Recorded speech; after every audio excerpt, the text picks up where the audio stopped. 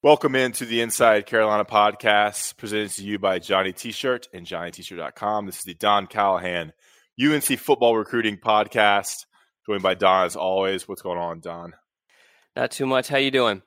I'm good. We're going to get into today's show, which is going to talk about the Miami game crowd, the impact on recruiting, and the reaction from recruits based on the Miami game last weekend. Talk a little about Wake Forest recruits that had some UNC interest, Sage Surratt, Cade Carney, some of those guys, and how those recruitments went.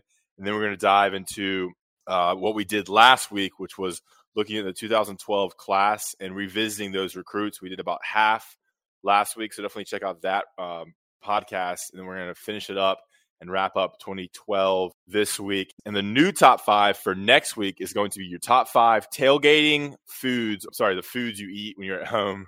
The things you like to cook, the things you like to enjoy eating when you're watching football in the fall. So get thinking on that and submit those to Don, either through Inside Carolina or through Twitter or through email. But first, we had a loss in the IC family with JB Sissel passing away over the weekend. And I didn't know JB that well, but Don, who has worked for Inside Carolina a lot longer than I have, you knew him pretty well. And I know you wanted to say some words. Obviously, sometimes better to talk about it than to kind of put something out on Twitter or on the board. So I'm going to give you the floor to talk about JB. Yeah, I mean, really to kind of start off, I get a lot of credit for Inside Carolina's coverage of recruiting, but in reality, and Ross, you know this, there is so many people behind the scenes that make this happen, and I would not be able to do what I do without their help. I just happen to be the byline that shows up on the stories. And, JB is one of those people who you might not see a whole lot of articles with his name on it or videos with his face on it, although there were. But in reality, there was a lot of stuff behind the scenes that he did, that he helped with, that he produced. And so, especially early on, I mean, he's been part of Inside Carolina since I've been, way before I've been part of Inside Carolina. Ben did a really good job of kind of summing up just some of the things that he did early on. But really, the whole thing, on the personal side of it, it's difficult. It really is. He was, and this, even though you don't know him too well, always a happy guy. The thing I always remember about him is every time I saw him, he always had this outrageous, unbelievable, crazy story for me about something that was going on in his life or something that happened in his past. And it would just really just have me just, crying from laughing. And I can remember when the first time he met my wife, I brought that up to her. I kind of warned her ahead of time, hey, this guy's going to tell you some crazy story. And sure enough, he had some story about his job when he was in high school was to drive a school bus, and not just any school bus, but the school bus that actually went to his high school. And so he was driving a school bus with his peers, his classmates in it. And he kind of went into detail about just some of the crazy things that you can imagine by driving a bunch of your classmates on a daily basis. And that's just kind of one of the many stories that he would always share. But really the whole thing was shocking to me and really kind of sucks. I mean, I know that's not the politically correct way to answer it or the professional way, but I mean, that's just kind of the feeling I felt when I found out. And even this morning, kind of waking up, thinking about it is the whole thing just really, really sucks. So, my thoughts are definitely with his family.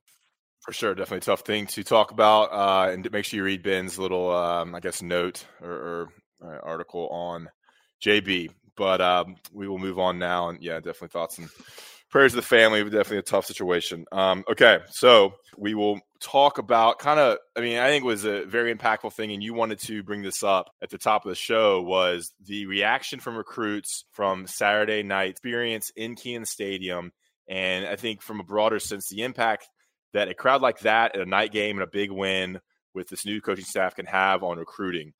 You've obviously talked to a lot of players. Can you, start off, we'll go from there and kind of dive into that impact from the Miami game.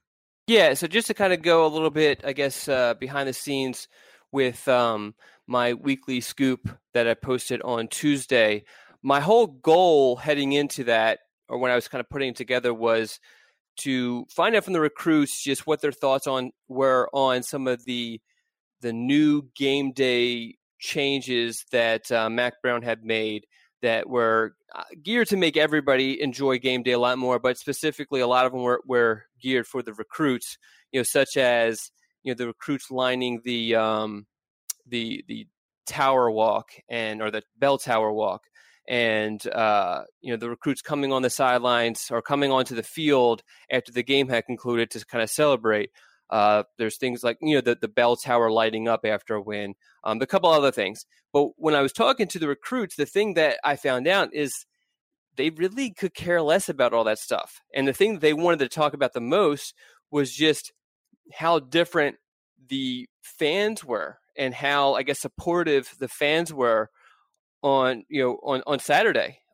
Everything from Elijah Burris was telling me about how the fans were chanting his name.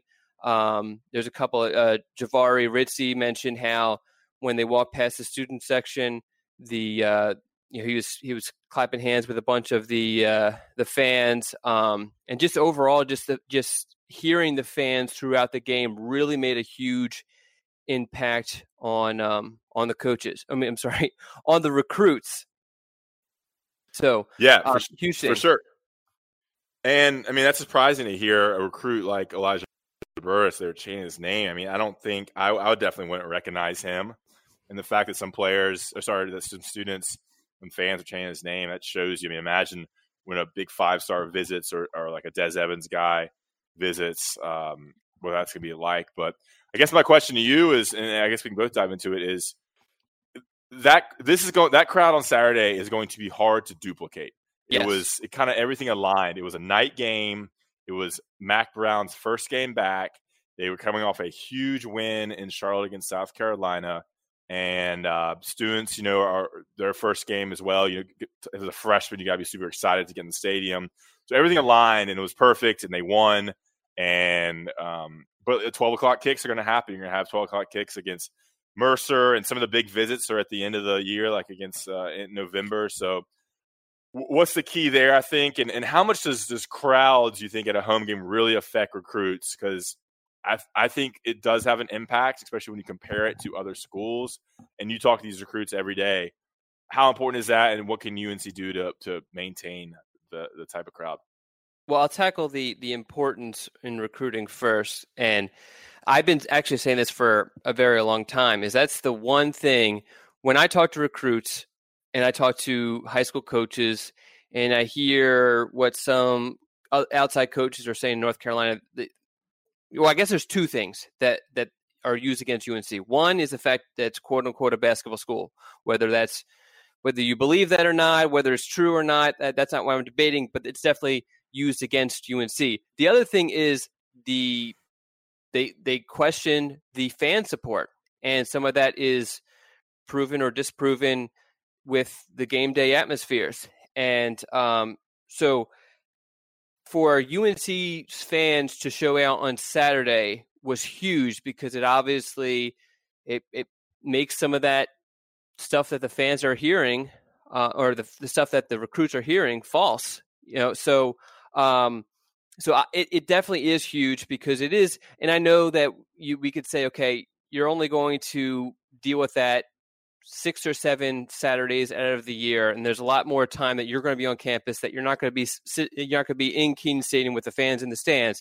But in reality, most recruits, that's something that attracts them. They like going to Clemson and having the fans crazy. They like going to even Tennessee, which isn't doing so well, but they have rabid fans. I can go on and on about the different fan bases, Alabama, Auburn.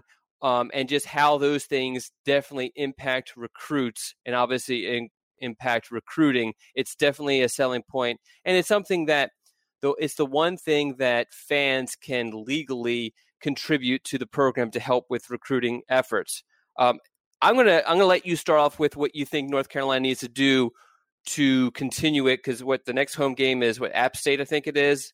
And then you do have a big week. Yeah, and you do have a big one against Clemson. But then later on, as you mentioned, later on in the year, you end it, or your last home game is against Mercer, Virginia, and Duke. What What can UNC do to kind of keep this going? Yeah, I mean, it's something I've talked about a lot on various podcasts and tweets and stuff. And I mean, winning is the number one thing. You've got to have a winner. You got to have a good product. But it's more of a cultural thing with UNC, and it's got to be multiple years of consistent winning and making the atmosphere fun for students and fans. And that involves making tailgating better, making it a fun thing to do that you want to do with your friends and your family on Saturdays. And they're now serving alcohol in the stadium. I think that's a good move. Big wins like Miami helps, but you've got to just change the culture and make it the place to be on Saturdays. There's nothing else you got to make it seem like there's only one place to be on Saturdays, and that's inside Keene Stadium. And that's going to come with winning, making it fun. For students, if the girls go, the guys will come, and vice versa. And then you have to keep winning. I think UNC really failed to build off the 2015 season because that was a very, very good run. They're undefeated at home. And then 2016 wasn't as good. And then you kind of took a step back with the 17 and 18 season. You have to have consistent winning over multiple classes. And then they come back as alums, and it kind of snowballs. And that's what some of these SEC schools have done with consistent winners and fan base, because I think it's really tough for UNC with the type of students they have. There's a lack of football interest. There's a lot of other reasons we can get into. I think UNC has a lot of out-of-state students who don't grow up as UNC football fans. A lot of in-state kids are more basketball fans than football fans. So all that kind of adds up. But if they win and it's fun, they'll show up, and that's going to help everything. It's kind of a chicken and the egg thing. You got to have wins, you got to have recruits, but to get recruits, you got to have a good atmosphere. I think that's a big factor. Any thoughts there? No, I agree with everything you said. The one thing I'll kind of add on to that is that this day and age, it just seems like no matter what, just forgetting about North Carolina, but you talk about the NFL, you talk about even schools that usually turn out well with their fans are struggling to sell out, struggling to get as many fans in the stands as they have in the past. And some of that is just stuff that's, the experience at home is way better. I know me personally, I'm a huge sports fan outside of, putting inside Carolina and UNC aside. I'm a huge sports fan. I would rather on a Saturday sit at home and watch the games on television, because one, I could watch multiple games. Not only throughout the day, but also in the same time slot. And then two, I don't have to load up my car. I don't have to worry about what cost of things are. I don't have to pay for parking. When I'm hungry, I just go down to the kitchen, that sort of thing. I mean, so there's a lot of other things that you're kind of battling here, but that's kind of more of a big picture, nationwide sort of thing that everybody's kind of fighting with. But yeah, for UNC in general, winning is definitely going to help. And I think really just you have a team who obviously is doing well 2-0. So making sure that you support it, you there's no excuse now. You have a team who's winning, who's going forward. So, I mean, fans need to show out. And the unfortunate thing is that people who are listening to this podcast are I would assume, are the ones who are very supportive of UNC athletics, UNC football, and probably go to every game that they can. But it's those other fans that need to make sure that they're showing up on a consistent basis, because really, if at the end of the year, when really that's probably going to be the bigger weekends for recruits with official visits and everything, these last 3 home weekends, UNC fans need to continue the trend of the Miami game into those 3 games to help UNC with the recruiting efforts in those weekends. For sure. The whole TV thing and watching it at home is a broader scheme thing. It's affecting all college football, and you're right. I mean, it's a better viewing experience, I think, from your couch. The atmosphere obviously is different. The environment's different, but you're in the comfort. It's not hot. You got air conditioning. You got cheaper food, cheaper drink. You don't have to deal with parking. You don't have to deal with carrying baby stuff and strollers and diapers and driving. And you can also watch 2 or 3 games and get the clicker going back and forth between games. So it's tough with today's TV. You can watch almost every game on TV in the comfort of your home.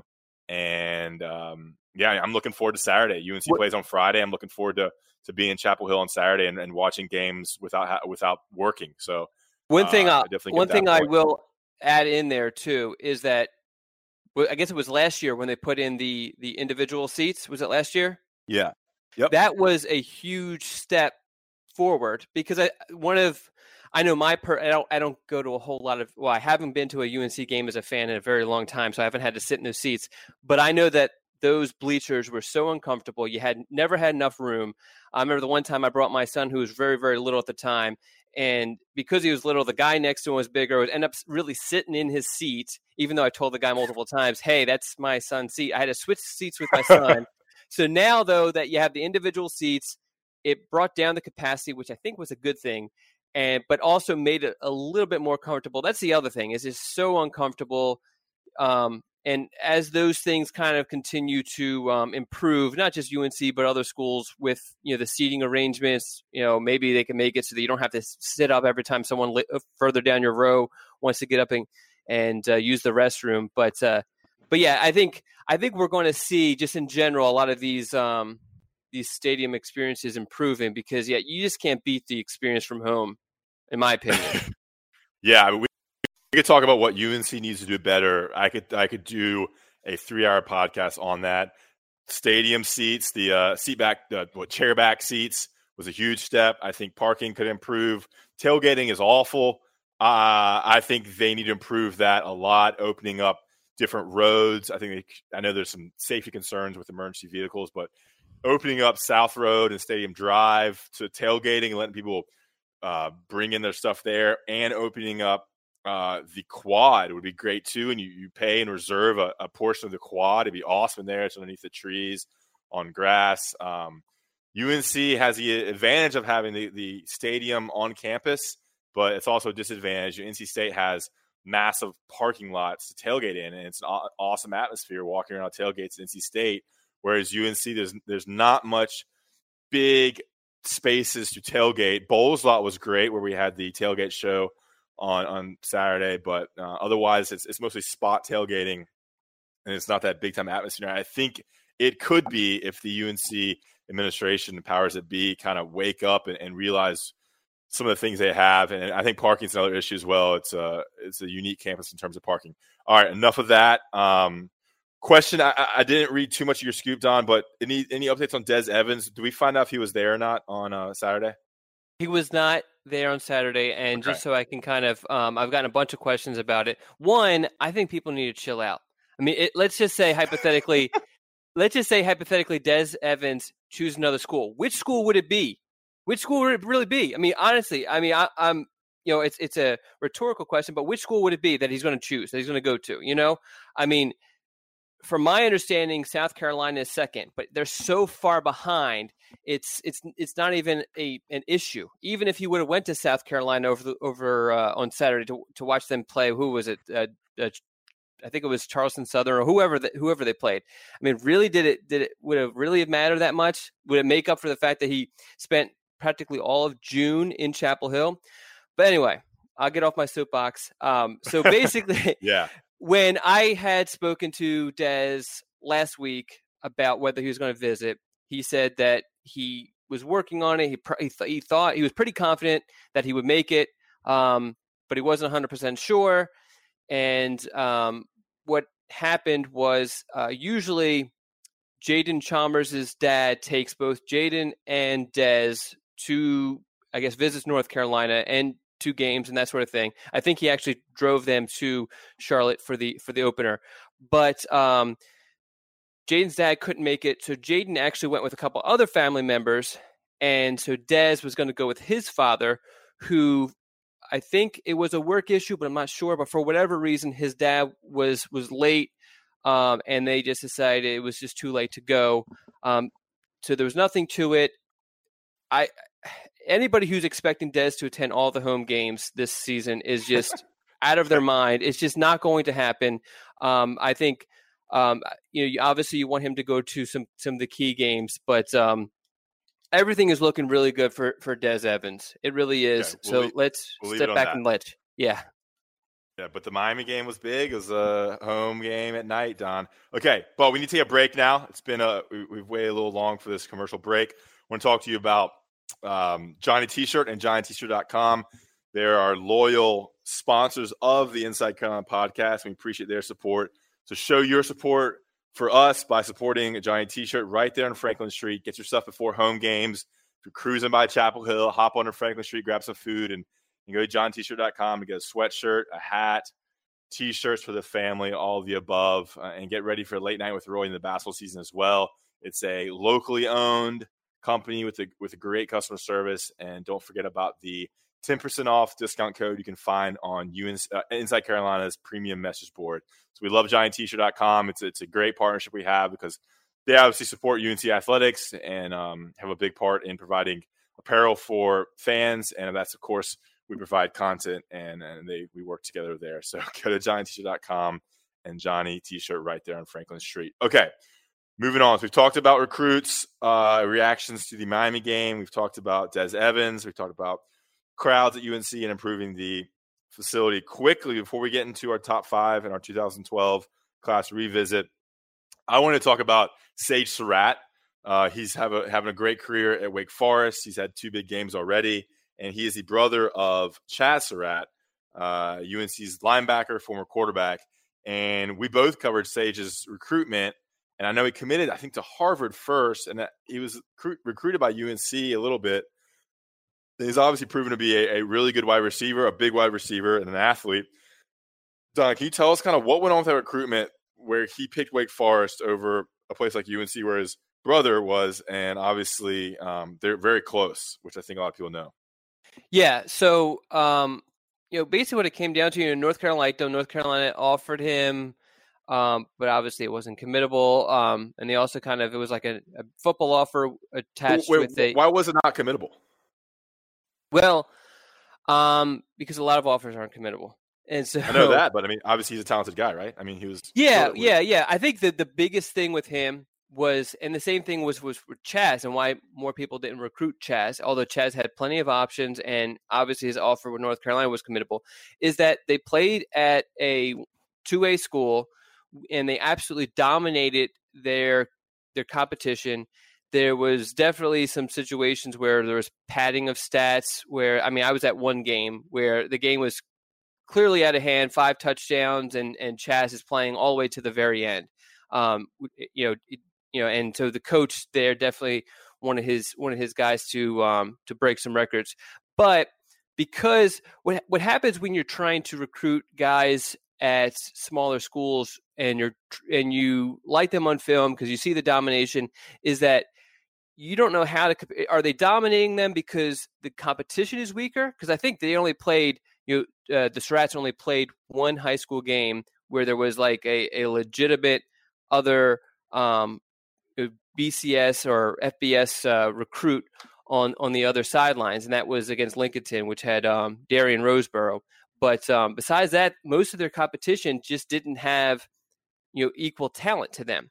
So how do you kind of equate or compare his film to film of someone else who's playing 4A ball, who every week they're playing 4A ball in Charlotte, and every week they're playing guys who are on their level?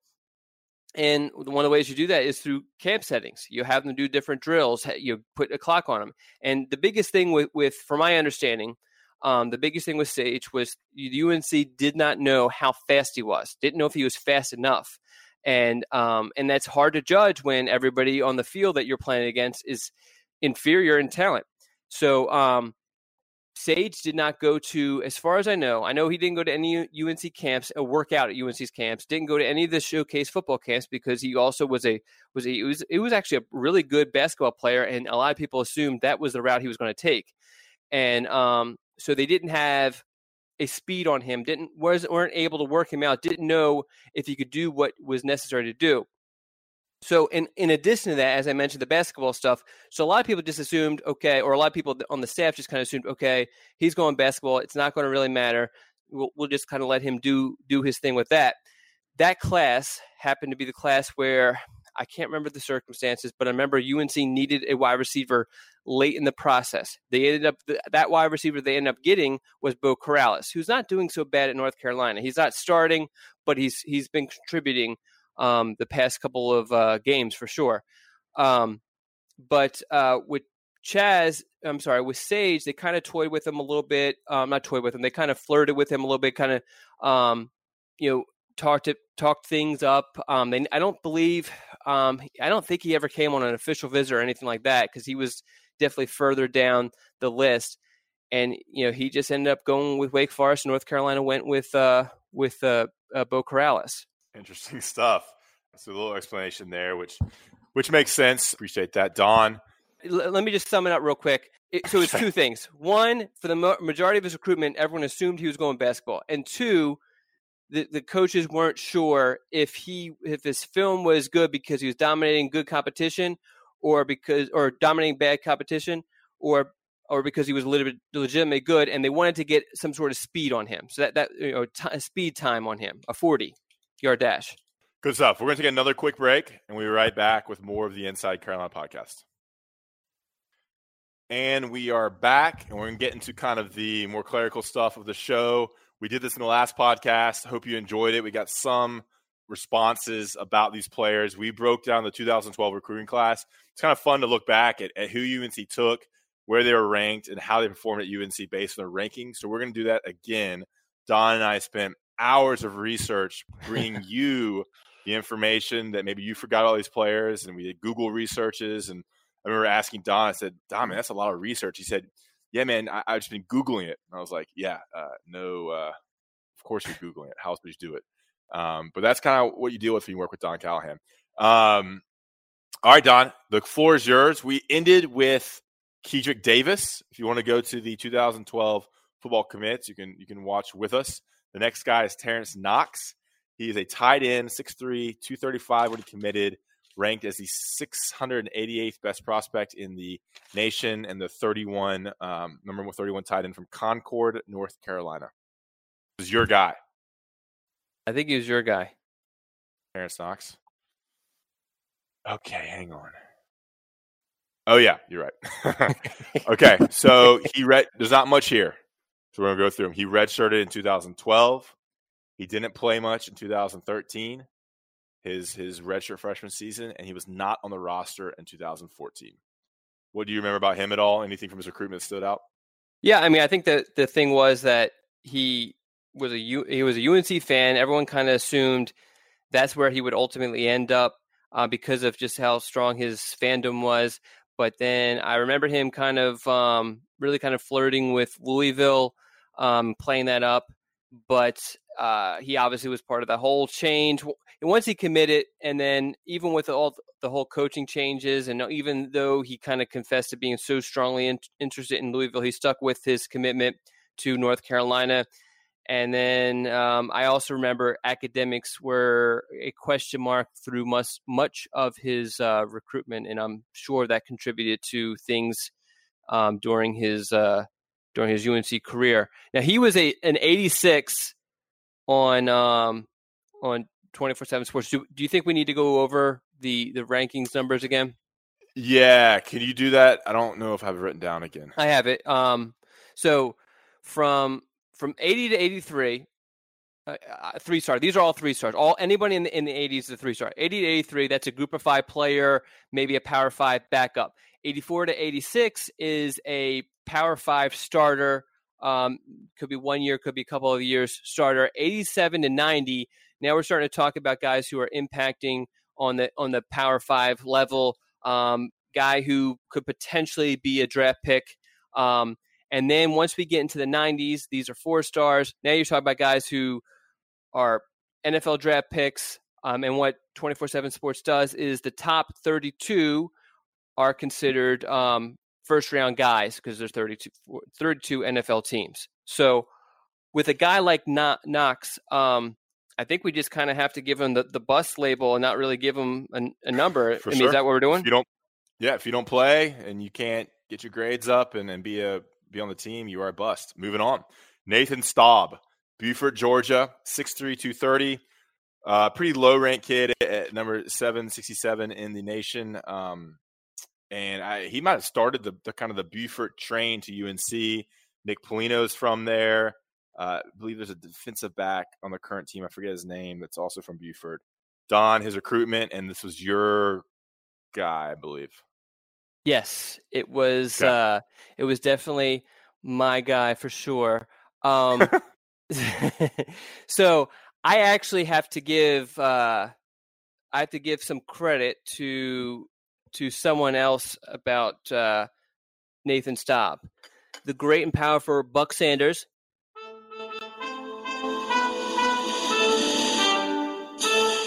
He actually, I'm going to give him credit for, I guess, from the media standpoint, discovering Nathan. He filled in for me for a camp that I was like deathly sick for, so I couldn't make it, and he filled in along with Jim Hawkins. Jim was taking some photos, and this guy from Buford comes out of nowhere and just dominates. Buck falls in love with him, and yeah, so the rest is kind of history with that. UNC offered him from that performance. As far as North Carolina is concerned, he appeared in a bunch of games during his redshirt freshman year and his sophomore year. Appeared at all the games in his sophomore season. Never was a starter, but then injuries just kind of caught up with him, and his career ended following his sophomore season. So on 24/7 Sports, 85. So what do we do with this? 85, Power 5 starter. He was not a starter, so he was more of a kind of a lower 80s guy, I would say. Okay. Did not live up to the billing. I think he stayed with the program as kind of like a student assistant. Mm-hmm. I know he's pretty close to a lot of the guys from his class. He's still around the program a lot. Okay, that was Nathan Staub. Moving on, Clint Heaven from Bradenton, Florida. Safety, 6'1", 200. His ranking was an 85, 33. We'll just go with those ranking numbers. This was my guy, Clint Heaven. I don't think I ever remember him. I didn't cover recruiting for this class. He redshirted. And then as a redshirt freshman in 2013, he played in 5 games on special teams. And then he had an injury and redshirted again. And then that was kind of it. He didn't play in 14 or 15 because of injury.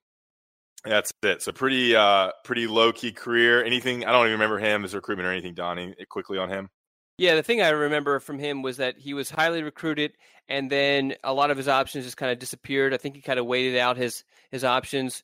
UNC obviously in the coaching transition was in need of certain positions and kind of sort of just fell into the new staff's lap. But I think that they were talking him up to be kind of that Ram position. Do you remember the Ram position? Oh yeah. So, but that safety linebacker combo. Yeah, and that obviously never happened. He's listed as 85. Where are we going with him? Bust completely, or do you want to go? You don't want to even go in the 80s for him. I mean, he played 5 games. All right, bust. Yeah, I mean, yeah. We will go bust with him. Hey, man, if you don't cut it, you don't get any slack on the Don Callahan recruiting podcast. Jesse Rogers, Arlington, Texas. He's a strong side defensive end, 6'5", 245, ranked as an 84, 82. This was your guy, Don? It was my guy, yes. So he was there at North Carolina for his entire college career, and just really he only played in 51 games, and really was kind of like a pass rush specialist. I don't have any games down as him starting. Solid player, more of a backup sort of guy. As far as his recruitment was concerned, I don't remember a whole lot other than the fact that, he was from Texas and his mom was very influential and his mom fell in love with North Carolina. And he's another one who kind of, weathered the storm of all the coaching transition and stuck with UNC. So on 24/7 Sports, we have him as an 84, which that puts him in the, Power 5 starter, which he was not. But I would go 83 with him just because of the fact that he wasn't 83 would be a Power 5 backup, but he was definitely a contributor. Just was never a starter. Never could, I guess, kind of break into the starting lineup. What do you think? Yeah, I think it's pretty accurate. I mean, he played in a lot of games, 12 games as a freshman, 12 games as a sophomore, 13 games as a junior. And then his senior year, I covered this team. I remember him, but not too much. I don't remember ever interviewing him. Played in all 14 games in 2015 and finished with 30 tackles, 1 sack, 2.5 tackles for loss. It seems like he was kind of maybe a third down guy, designated pass rusher that got in a lot of games, but wasn't a 4-down guy. Okay, good. Anything else on Jesse? No, sir. All right. You might have to tell me the pronunciation on this guy. Dan Mastro Mateo. Mastro Mateo. Outside linebacker from New Jersey, 6'2", 220. He's ranked as an 80.84, 3-star guy, 8'4". This was your guy, I believe. No, it was your guy. My guy? Yeah, sorry. We'll cut that. He redshirted. His redshirt sophomore season, he was in 7 games. 14 as a sophomore, he was special teams guy and appeared in 12 games. Junior season, 14 games. And senior season, he played a little tight end, switching over from linebacker, and was a special teams guy. So he played a little bit on defense, tried his hand at tight end, but was mostly just a special teams guy. I think he's still pretty close to the program as well, and close to a lot of guys on that team during that era. Anything else to add on him, his recruitment? Yeah, what I remember from him is that he committed to Butch Davis, and then right when Butch Davis was fired, he jumped ship, but that didn't last too long because he recommitted pretty quickly after that, and so he got back in the boat and stayed there, obviously. But so he is listed as an 84, which is Power 5 starter, which I think we can agree he was not. Where do you think he actually should have been? Group of 5 player, backup type era, the low 80s. All right, 81? Sure. All right, 81. All right, Justin Thomason from McDonough, Georgia, committed as a strong side defensive end, 6'4", 240. He's ranked at a .8395. I do remember him. He ended up playing a lot of defensive tackle for UNC. This was your guy, Don. Yes, it was my guy. So he played in a total of 42 games, including 25 starts. As you said, I mean, he eventually grew into a defensive tackle. His senior season was his best season. Played in all 14 games and started the final 12. Had 43 tackles that season, 3.5 sacks. As far as his actual recruitment is concerned, I don't remember a whole lot. I remember it kind of went the distance, and the coaching staff, particularly Koenig, were really high on him. Other than that, it was I just don't remember a whole lot from it. So 24/7 ranks him as an 83 ranking. I guess that's, I don't know. Where do you want to go? I mean, because he did start his senior season and he was a contributor. Would you go a little higher than that? Yeah, 83, 84 range. I think he ended up starting because of an injury to another player. Mm-hmm. I'm trying to remember who it was, and I can't. But Robert Dinkins was on that line, Nazir Jones on that line, those type of guys. He was a great guy with the media, and he obviously played a lot. I mean, he had 31 tackles as a junior, 22 tackles as a sophomore, 43 tackles and some sacks and tackles for a loss as a senior. Justin Thomason. All right, Malik Simmons from Lehigh Acres, Florida. Safety, recruited as a safety, 5'11", 180. His ranking is .8393. This was your guy, Don. Yes. So, during his UNC career, he played in 48 games and made 23 starts. Mostly was a cornerback, but contributed a lot on special teams. As far as his recruitment is concerned, I remember his commitment very vividly because he committed on Halloween, and I said to him, "Hey, I'm doing the interview after his commitment. I said, hey, I figured you'd be out trick-or-treating." And he said, my neighborhood is not the type of neighborhood where you go trick or treating, and that always kind of stuck with me, and it's kind of sad, But yeah, I can't remember who else was involved. I'd have to look that back up, but yeah, committed on Halloween. On 24/7 Sports, they have him as an 83. He did make 23 career starts. Is a lot. Where do you think he should be, number wise? Yeah, I'm trying to remember him. I think he gets suspended at some point or something happened, and then he came back and they needed him because I think he did get suspended for something, and he came back and played as a senior and was pretty good because they needed more depth, and he stepped in and was a good player for UNC. I mean, so his ranking was, you said, 83, and he started a good amount of games. So yeah, bumped that up to 84, 85, I guess, Power 5 starter. I'm going 85. He was pretty good when he got him. Yeah, there you go. Awesome. Okay, next person as we move along here, John Heck, 6'6", 280, offensive tackle. Finished a lot heavier than that. Went to the Bowl School in Jacksonville, Florida, ranked 83-37. This was my guy, I believe. Right? Yes. Yeah. Now, John Heck, man, I think he might have had the best career of anybody on here.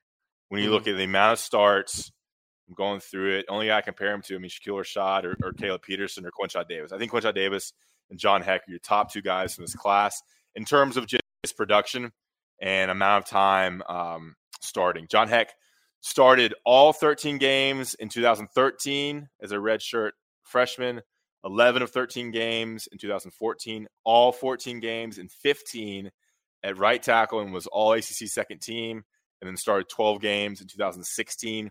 He had 50 career starts at UNC and is now an assistant strength and conditioning coach at UNC. His brother is UNC starting left tackle. So UNC has done well with the Heck brothers, and Coach Cap's connection there and developing those two players was great. John Heck, yeah, I mean, he was ranked pretty low, 83. Obviously deserves to be ranked a little higher. He didn't even want to go to the NFL. He immediately started working for the Carolina Panthers, kind of like an intern, and then he's into bodybuilding and strongman competitions. Yeah, he is massive. On the staff. He is massive. He's really slim. His lower body is slimmed down, and his upper body is just like huge shoulders, huge arms, huge chest. But he looks very athletic with how his legs are shaped, I guess. Yeah, if you were gonna draw like a cartoon, can you hear me? Can you hear me? Yeah. Okay. If you were gonna draw, is there a delay? I can hear you fine. Okay. If you were gonna draw a cartoon bouncer, this John would look exactly like that. Yeah. So, but to get to his recruitment, it basically came down to North Carolina or Virginia, and he was really big on academics. And so once he picked North Carolina, he stuck with it. He was one of the ones that committed very early on and never wavered, even through 2 coaching changes. And obviously ended up in North Carolina. Yeah, and a great UNC career. So I'm assuming he's at 83 on 24/7 Sports. I'm assuming that you want him raised higher. Yeah, I mean, it's hard to find a consistent starter like that. I mean, when you do, that's huge. And obviously, when you make NFL draft picks, you draft a first, second round player, you want them to be like a 7-8 year starter. And when you recruit players, you want them to be big time starters, and that's what he was. All right, how high would you go? I would go 80, 88, 89. Okay, that's cool. Impact player, Power 5 star. I mean, maybe 87, 88, 87. Good stuff. All right, moving on. Candler Coker from Flowery Branch, Georgia. He's a pro-style quarterback, 6'4", 215, and ranked 83-30. Candler Coker played – I had him. Let's see here. He played in 2 games as a redshirt freshman. He was moved actually to the backup position when Bryn Renner went down in 2013. He was a reserve quarterback in 2014. And then he had some injury issues. He had tendonitis in his right elbow and eventually switched to the basketball team and was a walk-on in the 15-16 season, which was a Final Four team, and lost to Villanova in the national championship game. and he was a senior in 16-17, the team that won that championship game against Gonzaga. So we have Chandler Coker, a football quarterback turned basketball player. Pretty interesting career, and an injury forced him to have the opportunity to play 2 different sports at UNC. What can you tell us about his recruitment? Was he a big-time quarterback recruit, and what went on there? Because I don't remember any of his recruitment.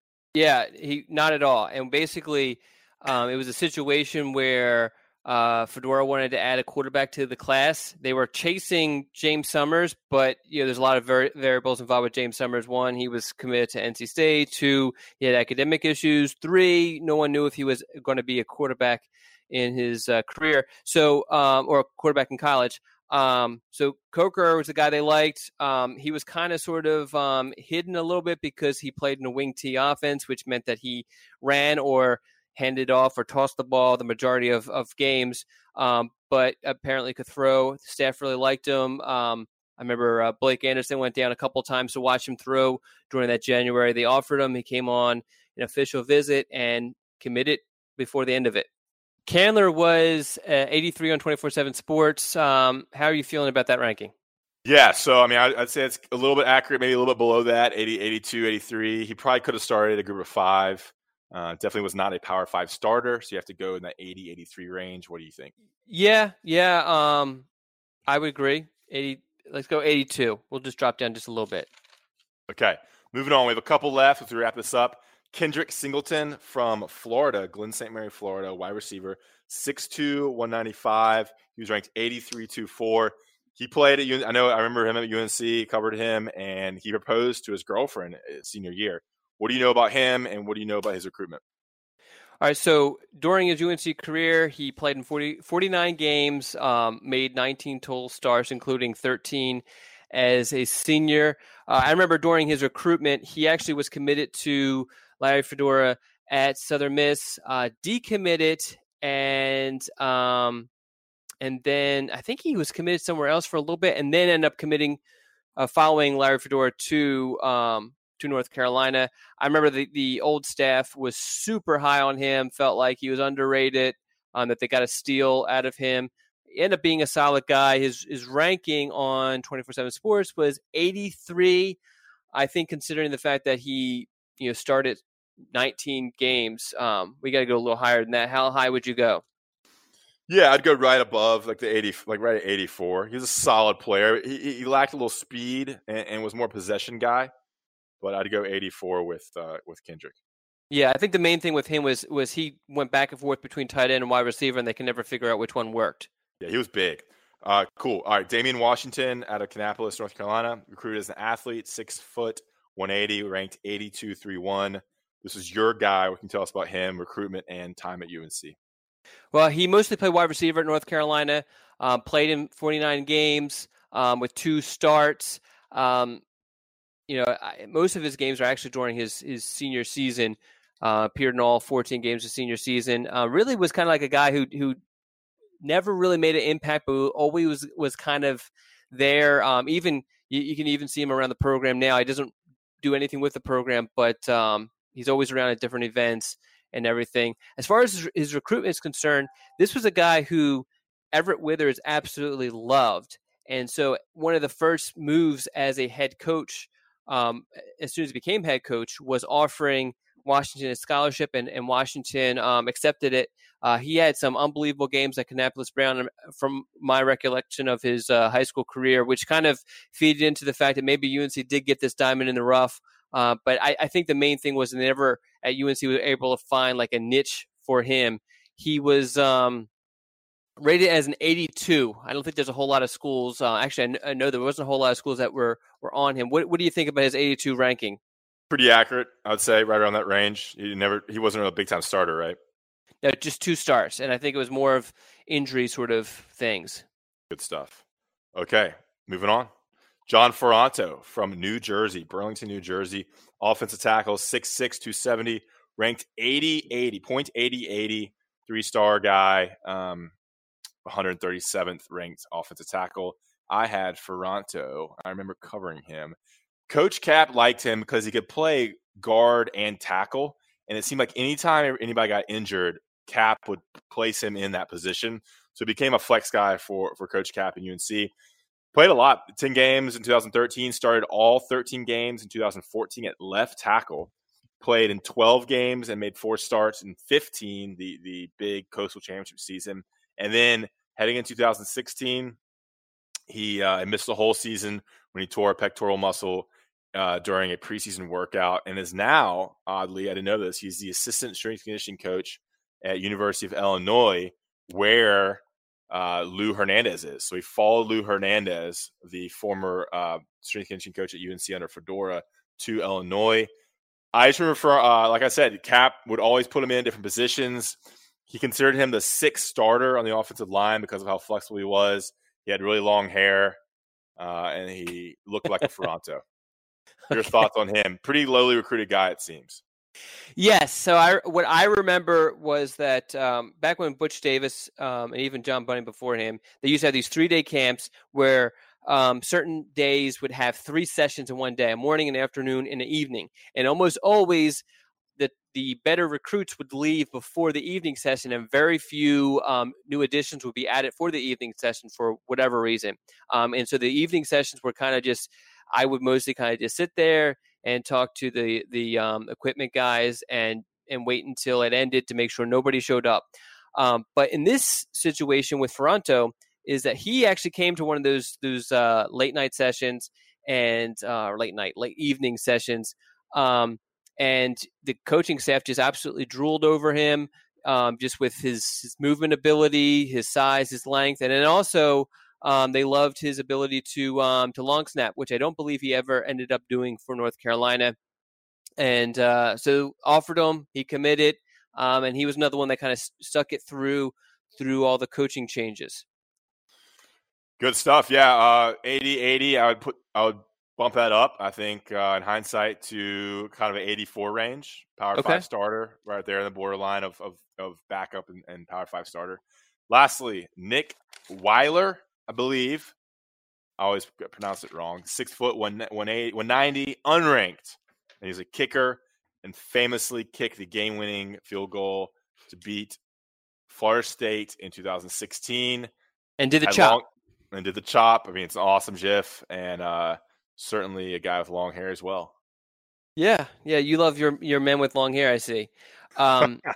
So obviously, I mean, he really, if you're looking at this list, he's up there with Heck and Quinshot as far as impact guys, and he wasn't really, he didn't sign with North Carolina. He was a walk-on guy, and I actually have some good info on his situation. But first, his UNC career, he's 3rd all-time in points at UNC with 273. In 2015, he set the UNC single-season points record with 127. He's also 5th at UNC with 40 field goals. I mean, he was a guy who, when UNC had him as a starter, didn't have to worry about field goals. Very, very reliable. Ironically, between this podcast and the last podcast, I had someone reach out to me who knows Nick very well, and actually mentioned that for those who know recruiting, know specialist recruiting, the kickers usually spend their entire summers going to all these camps all over the nation and competing, and really kind of making a name for themselves, and that's how they get recruited, is how well they do at these camps. Nick couldn't do that because he was a position player at his high school, and actually spent his summer playing 7-on-7, playing in 7-on-7 tournaments with his team. So he didn't get the recognition that he deserved. Surely, if you look at his UNC career, for his kicking ability. One of the people who actually kind of took him under their wing was Bill Renner, who's Brent Renner's father, who trains people in quarterback, also punting and kicking, and really helped Nick during the latter stages of his high school career. And I'm sure somewhere along the line kind of helped him get to North Carolina. He, as you said, he's not ranked, but I mean, you got to think he's pretty high up there, right? In 80, 87, 88, 89, something like that. Maybe, I think 89. It's so hard with specialists. Yeah, I mean, he was really good his last 2 seasons at UNC and part of some really good teams. I'd say right on the borderline impact player, 80, 88, 89. kickers and special teams guys are it's weirdly ranked. Okay, good stuff. That was a little long, and I think moving forward, we're going. Well, we have two more. We have two more guys. Who? We have two guys who never enrolled at UNC. Yeah, I can go through them real quickly. Okay. James Summers. Talk about them. They never played at UNC. Okay. James Summers and Monty Taylor. I mean, they have very similar paths. They both didn't qualify. With both of them, obviously, I mentioned earlier about James Summers. UNC, Larry Fedora wanted him really bad towards the end. Was able to flip him from NC State. Thought he could be the quarterback. Monty Taylor was a guy that Butch Davis actually really liked, and then the new staff liked him also, even though a lot of other schools did not. Both of those guys didn't qualify out of high school, and they both went to Hargrave, which one of the last classes of Hargrave. Hargrave no longer has a post-grad program. They both couldn't get qualified at Hargrave, so they both went to was it Hines Community College? Oh, I'm sorry. Taylor went to Hines, and Summers went to they both went to Hines. Summers eventually transferred to East Carolina, played at East Carolina, played quarterback and running back at East Carolina. Actually had a decent career at East Carolina. Taylor had to go to another JUCO, went to ASA in New York, and then eventually ended up at UCF and played in 6 games in 2015. That's the last I heard of him. Good stuff. I'm glad we talked about players that never enrolled at UNC. James Summers was Page's quarterback in Greensboro, and he led him to a state championship. Yep, I remember that. All right, good stuff. That's a long. I think next time we won't do this every week. We're gonna do it at times when we don't think we have a lot to talk about in terms of recruiting, and we might break it up into thirds. I think it's just too long. As many of you who are still listening have probably realized. But we appreciate you listening to this podcast. We're going to do the top 5 next week. We're going to postpone it again. We go ahead and send us your top 5 foods you like to eat during tailgating and during football games when you're watching at home. I guess just kind of foods you like to crush when watching sports. Anything else you want to add, young Donald? Not much. Just looking forward to my road trip and watching UNC play on Friday. Okay, thanks for that thrilling ending. We'll see you guys later. Thanks for listening to another podcast from InsideCarolina.com. Brought to you by JohnnyT-Shirt.com. Where to go for your next Tar Heel gear purchase.